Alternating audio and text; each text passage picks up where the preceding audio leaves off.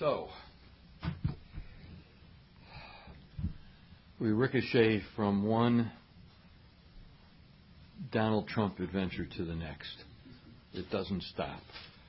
You know, as I look over the last couple of months and everything that's occupied our time, as you know, we prepare next year's budget and we deal with all the challenges of operating a city. If, as they say, if it's not one thing, it's another. The Affordable Care Act, health, DACA,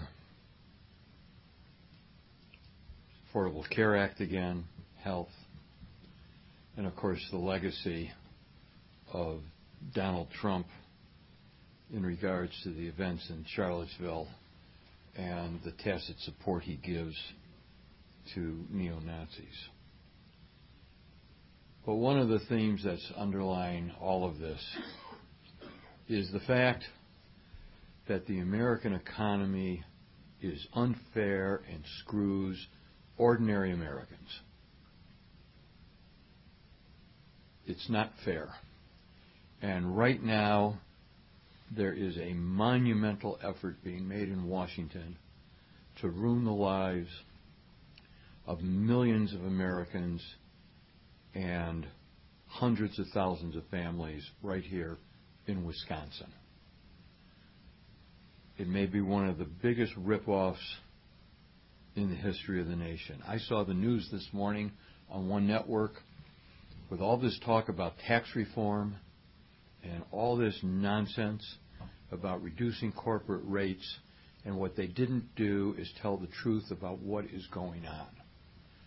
The question is, how are they going to fund it? How are they going to fund the tax breaks for the billionaires? Not the millionaires, but the billionaires. And what is on the table and what is happening in the House of Representatives right now is an effort to end the tax deductions in terms of interest payments on mortgages and property taxes.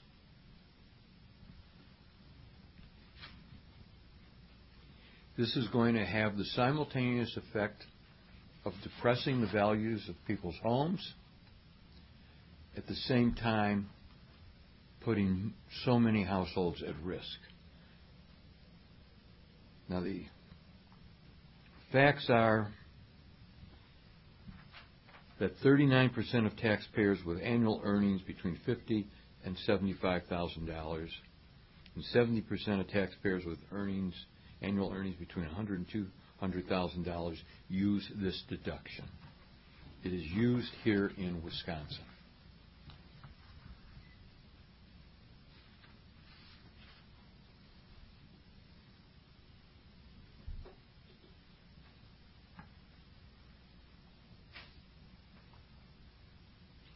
In Wisconsin, 32% of all taxpayers claim this deduction, with an average deduction of $3,551.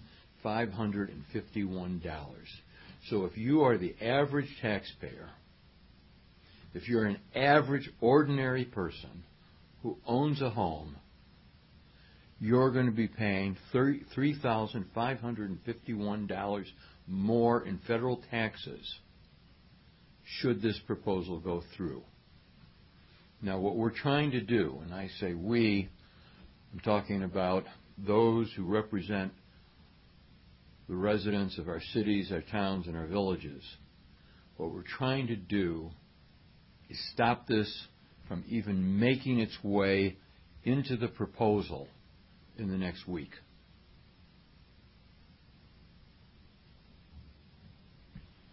There's two critical people here in Wisconsin in Congress that can have a lot to say about this. One is Representative Sensenbrenner, and the other, of course, is Speaker Paul Ryan. So what I'm recommending and asking is that every homeowner, especially people in Representative Sensenbrenner's and Representative Paul Ryan's districts, contact these members of Congress and make it real clear what the consequences are going to be if they lose these deductions for their mortgage interest payments and their property tax payments. And Wisconsin, of course, will be one of the hardest hit states in the country should this become law, since we rely so heavily to fund our schools, our cities, and our counties utilizing the property tax. And since it's a statewide issue, we'd also expect leadership from our state officials to contact Representatives Sensenbrenner and Ryan, Speaker Ryan, on this matter. We've provided for you a document prepared by the Government Finance Officers Association on the impact of eliminating the state and local tax deduction. This is something of a shock to our economic system should it be adopted. And again, it's going to be one more effort to create more economic imbalance in this country. They're going to take this money from average folks, from all those homeowners here in Wisconsin, and they're going to use it to fund the tax cuts that they're going to give to the rich, to the corporations, lowering the corporate tax rate and lowering the responsibilities for the billionaires.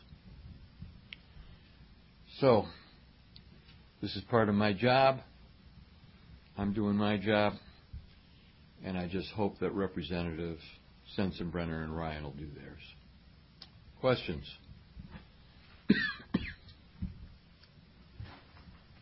Okay. Cool. Thank you. It's been a pleasure.